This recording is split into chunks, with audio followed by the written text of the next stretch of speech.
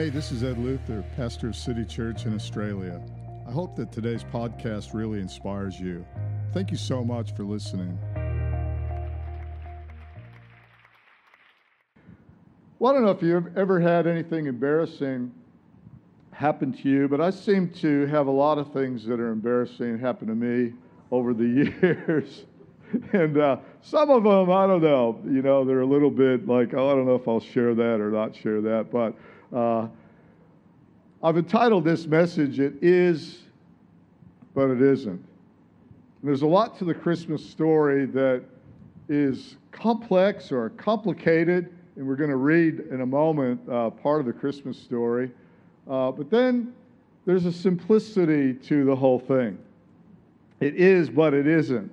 Sometimes things that we do seem to be what they're not. I don't know if you've ever been caught in that, but I remember when I was going to Bible college, we had 1,700 students on our at campus and enrolled in the school. And in every single toilet block on the whole campus, it was like the women's toilets are on the left, the men's toilets on the right, except for the recreation center. And for some reason, they had it the other way around, and they didn't really have the symbols like they do now for which one's which, and I don't know why. But anyway, I went into what I found out later was the women's toilets, and I walked in there, and I remember this distinct feeling, thinking, where do you stand? Men's things usually are, you stand up kind of a thing. I thought, oh, well. So I went in and shut the cubicle, and then I'm not in there that long, and then I hear the distinct sound of high heels and the chatter of women talking. And I'm thinking, what are these women doing in the men's toilet? I think this is unusual. And then more high heels and more women chatter. And pretty soon, there's women in the cubicle next to me. And I'm like, I'm in the wrong place. And then my thoughts were, what am I going to do? Because, they're waiting in line patiently for me to, do my thing, but they didn't know it was a man in there. So I thought, and then they're going, is somebody in this one? And they're kind of pulling on the door. And so I put my feet up. I thought they're going to see my pants down and there's a man in there. And I thought, so I put my feet up and then I'm thinking, well, I've got a few choices here.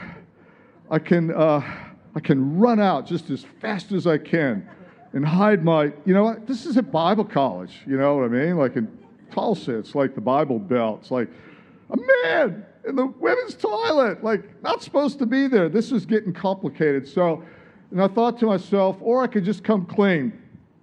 I could just tell them from this side of the door, I made a mistake. I'm not weird or whatever. Please let me out of here. Or I can wait it out and be late for class. And they were really pedantic about being late for class. The bell rang, you had to be in your seat. So I thought, I'm just going to wait it out. And I did. But man, I was sweating. I was just absolutely soaking wet with sweat, thinking about this is the end of my life.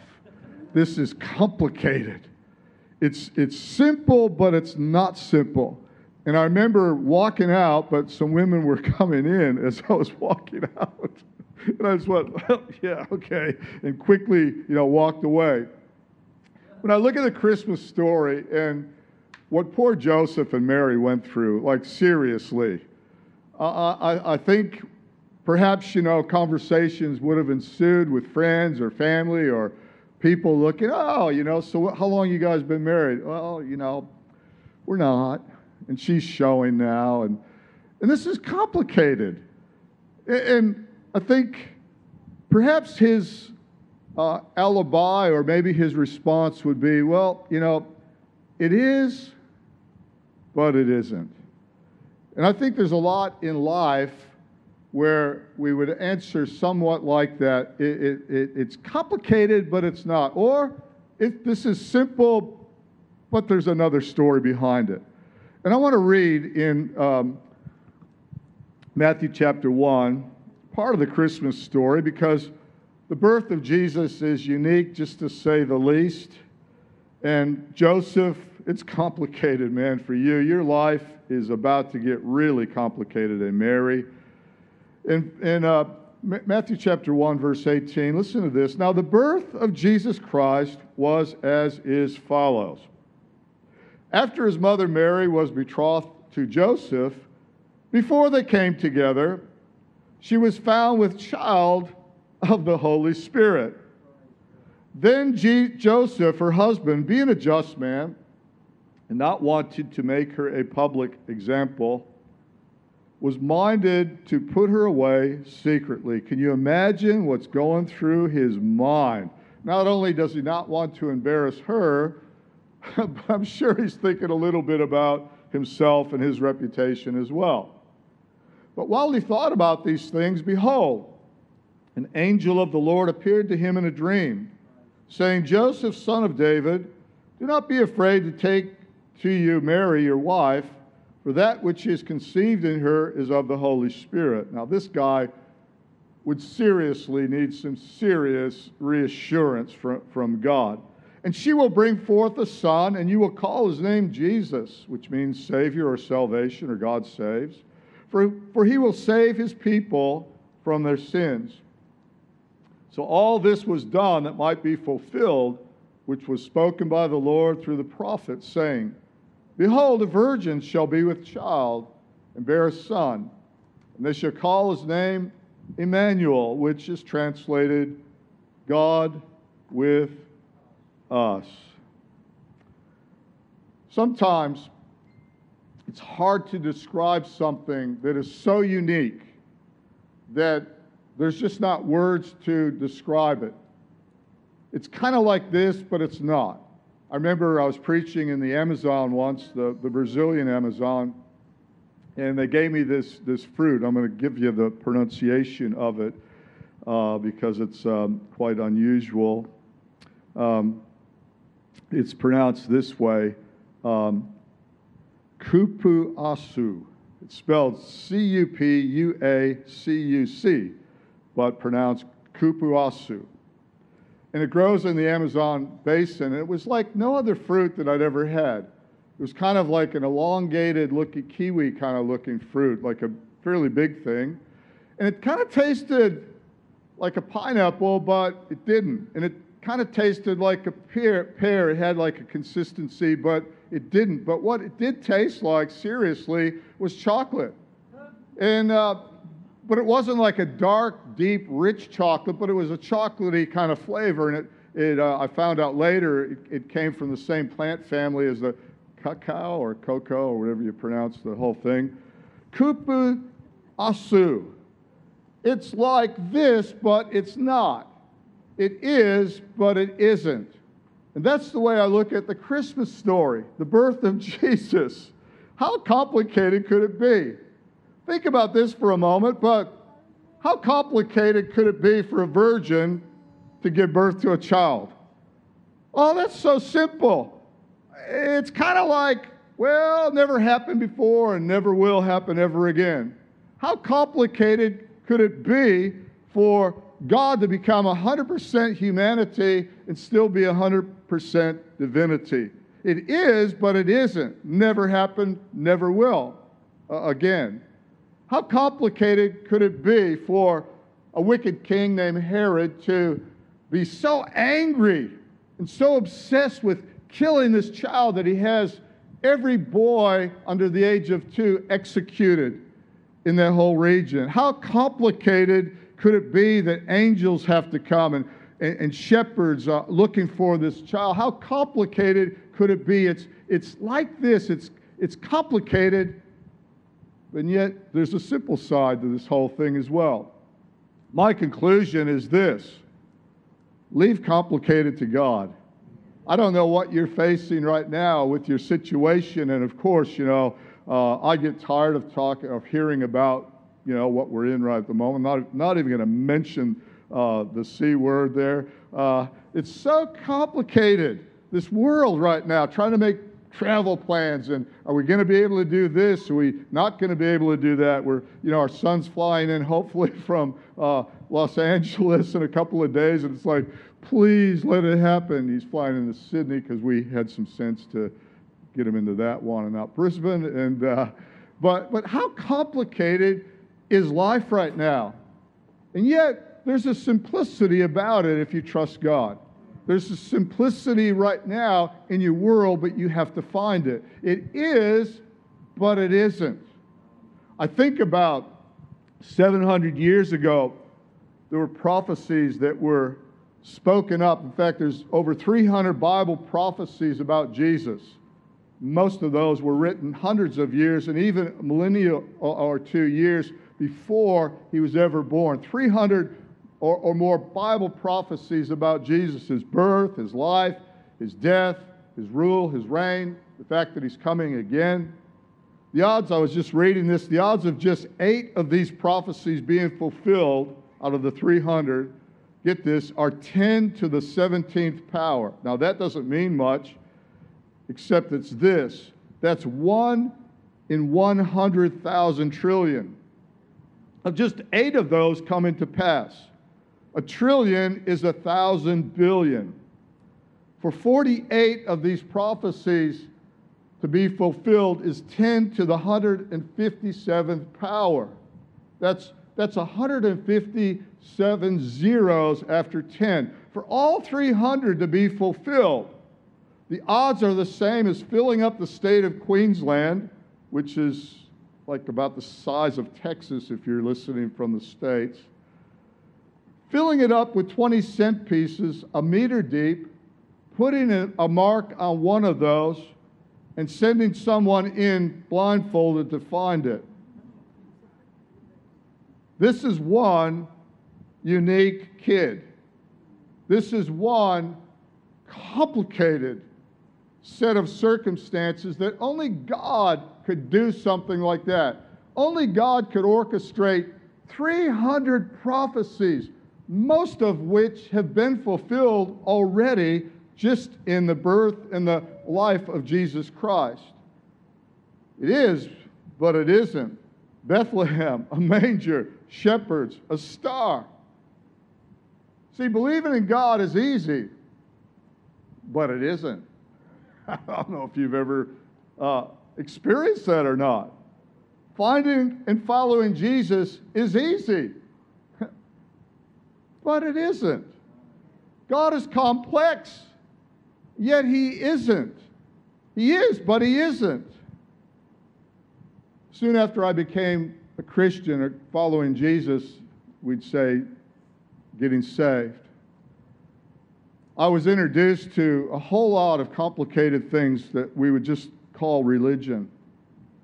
And yet some of those truths were so profound that I really did need to understand them. Things like salvation through grace, things like what he did on the cross at Calvary, things like his blood being shed for the remission of your sins. And then I can remember with kind of like the eyes would have been as big as, Buick hubcaps, like looking and listening to some of the older saints in a Bible study talking about the lamb that was slain from the foundation of the world, blood sacrifices, and innocent lamb, Jesus going to the cross. And I remember what have I got myself into here?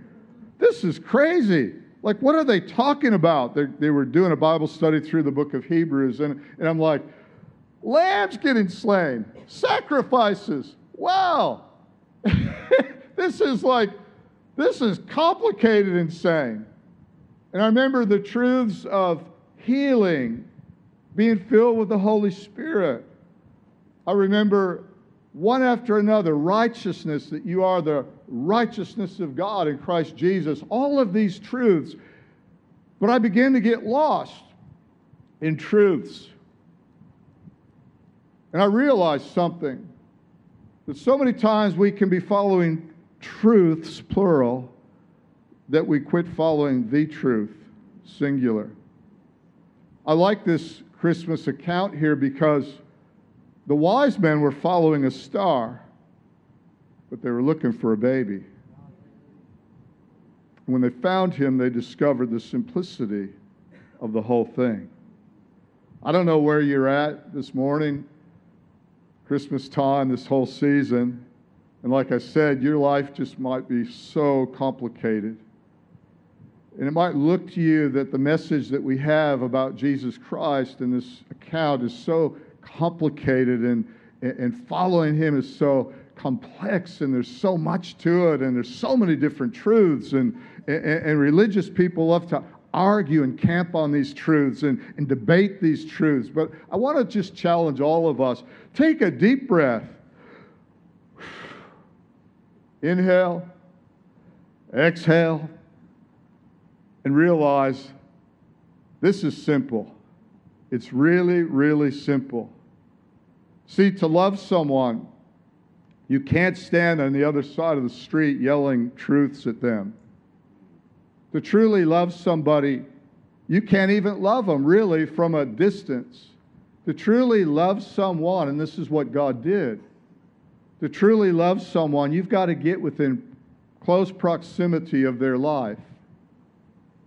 You can't just love from a distance and say that I love you from a distance, and yell shame at them, and yell about what they should be doing, and just yell truths at them that they're not measuring up to this truth or that truth. To truly love someone, what God did, He didn't shame you by listing all your faults and everything that's wrong with you. He didn't stand on another side of the street from humanity. What God did is He got real close, so close, in fact, that it says that His name shall be called Emmanuel. Emmanuel, God with us. And He even went a step further. He became God in us, so that He could understand what it means to be a human being, that God became a man. That's an incredible mystery.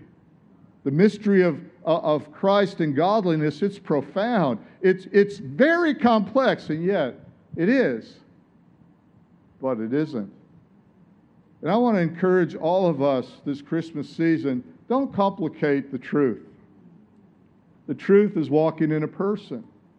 Your enemy would try to get you distracted on all these truths. In fact, it says that he disguises himself as an angel of light, or we could put it this way, the word angel could be translated messenger, a messenger of truths, plural, to confuse you with religion and everything else, and take the Christmas story and everything that we can unpack about the love of God and just spread it out there and confuse everybody. I encourage you, come back to the simplicity. For God so loved the world, and that's you, that He gave His only Son, so that whoever believes in Him, not all these truths plural, but whoever believes in the simplicity of a little child would have everlasting life. That's the simplicity of the whole Christmas story wrapped in one. It's not unwrapping this truth and that truth and over here and debating and arguing, and God stood there and shouted at people and humanity, and He loved them so much that He condemned everybody and shamed everybody and shouted at everybody. No, He loved us so much that He shared our pain. In fact, He stood in for you. He took your place. It's so simple. It is, but it isn't. Let's just get back. It is this Christmas. It's so simple. It's so simple. And leave complicated to God. Amen? That's where I want to leave it this morning. Not building on one truth after another, and just getting back to the essentials, that God became a man. If we could focus on Him, we'd have everlasting life. The Scripture says this. It says, no one can lay any other foundation other than what already is laid, and that is Jesus Christ. He's the only foundation, Scripture says. It's easy just to build on all these things. I remember once I was preaching in Sydney when I was traveling and used to travel and preach. And I was staying with a young guy named Brett Taylor. Don't know what happened to Brett, but Brett would play his guitar and lead people in worship, and then I would give the message, and we traveled all over Australia together, and mainly by car. And we were back at Manly at Brett's place, and I saw these two people coming. They were door-knocking religious people. And I thought, oh, here they come. And I thought, I better get to the door and take care of this, because I've been to Bible college. I've been a Christian way longer. Brett was a new Christian. And it was like God arrested me and said, now you sit down and let Brett answer the door. I'm like, but Brett doesn't know the arguments. He doesn't know how to, put these people down and put them in their places. They're going to try to confuse poor Brett. And it's like, no, sit down and learn. What could I learn from a new Christian? So I sat there and I said, Brett, you can get the door. He answered the door. And they were peddling fear, which is what they peddle. Religion just peddles fear. Can you believe all these world events? And there were world events then. There's world events now, trying to get fear mongering going. And I'm listening to Brett, and then I thought, oh, Brett, I got the perfect argument for that one. It's like God says, just sit down and shut up. And all Brett said, over and over again, Jesus loves you. They were gobstruck. Every argument. Yeah, but what about? Jesus loves you so much. He didn't know all the theology.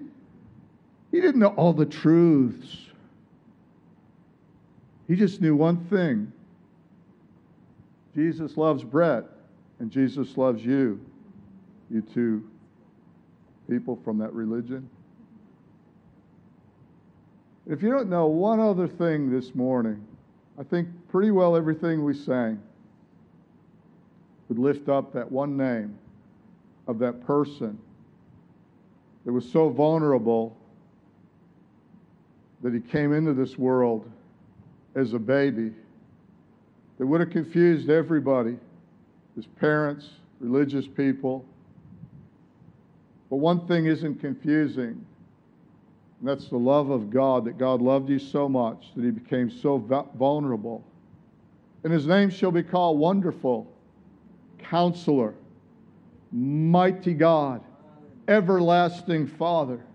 He's a counselor because he understands everything you're going through. He knows what rejection is. If you're here and you're going through rejection and people perhaps have rejected you, he knows what that's like, to be ashamed and to die a terrible death of rejection on the cross with hurls of abuse hurled at him. He knows what it's like to get angry. He knows what it's like to lose a loved one. He knows what it's like to have people that don't understand him, to be misunderstood. He knows what it's like to be lonely. He knows what it's like to laugh. He knows what it's like to cry. Because God so loved us, Emmanuel, he became one of us. And I want to encourage you. I'm going to pray for you. And whoever you are, whatever life throws at you and whatever you're facing right now this Christmas season, I really want to encourage you to just reach out to him in your own way this morning. And I'm going to pray a simple prayer for you to be able to ask him into your heart. And I'd like our worship team to come back up. Thanks. But I really want to encourage you to reach out in the simplicity of the gospel message. Oh, it's complex, but it isn't. Let's focus on what isn't this morning complex, what isn't in the too hard basket. Let's just look at what he did and appropriate that personally into our lives. His name for you is Mighty God, Everlasting Father, Counselor, Prince of Peace. If you're lacking peace, you're lacking understanding, You don't know where you're going. It's okay. Because I believe right now, the one that offers all of that, he's in the room right now. And he's here just for you. It's no surprise that you showed up during this Christmas service. Perhaps you're invited by a friend. Maybe you didn't want to come to this morning. It's like, oh, I'm not religious. The roof will cave in if I show up at church. Well, the roof didn't cave in. And we're not religious either. We just know what God did for us is amazing. It's wonderful. The Prince of Peace wants to give you his peace this morning. And all the rest of it, the complicated bit, leave it to God. Don't worry. Simplicity is this: God so loved you that whoever would call upon his name would be saved from everything that would be against you. So perhaps you'd like to close your eyes and bow your head right now. It'd be my pleasure to lead you in this prayer. This is not a formula. This is not scripted. It doesn't go the same way every time that we pray. But I'm going to make it easy if you'd like to repeat after me and ask Jesus Christ to come into your heart. God will cleanse you and help you by making you totally new from the inside out. So amazing. He's knocking at your door right now.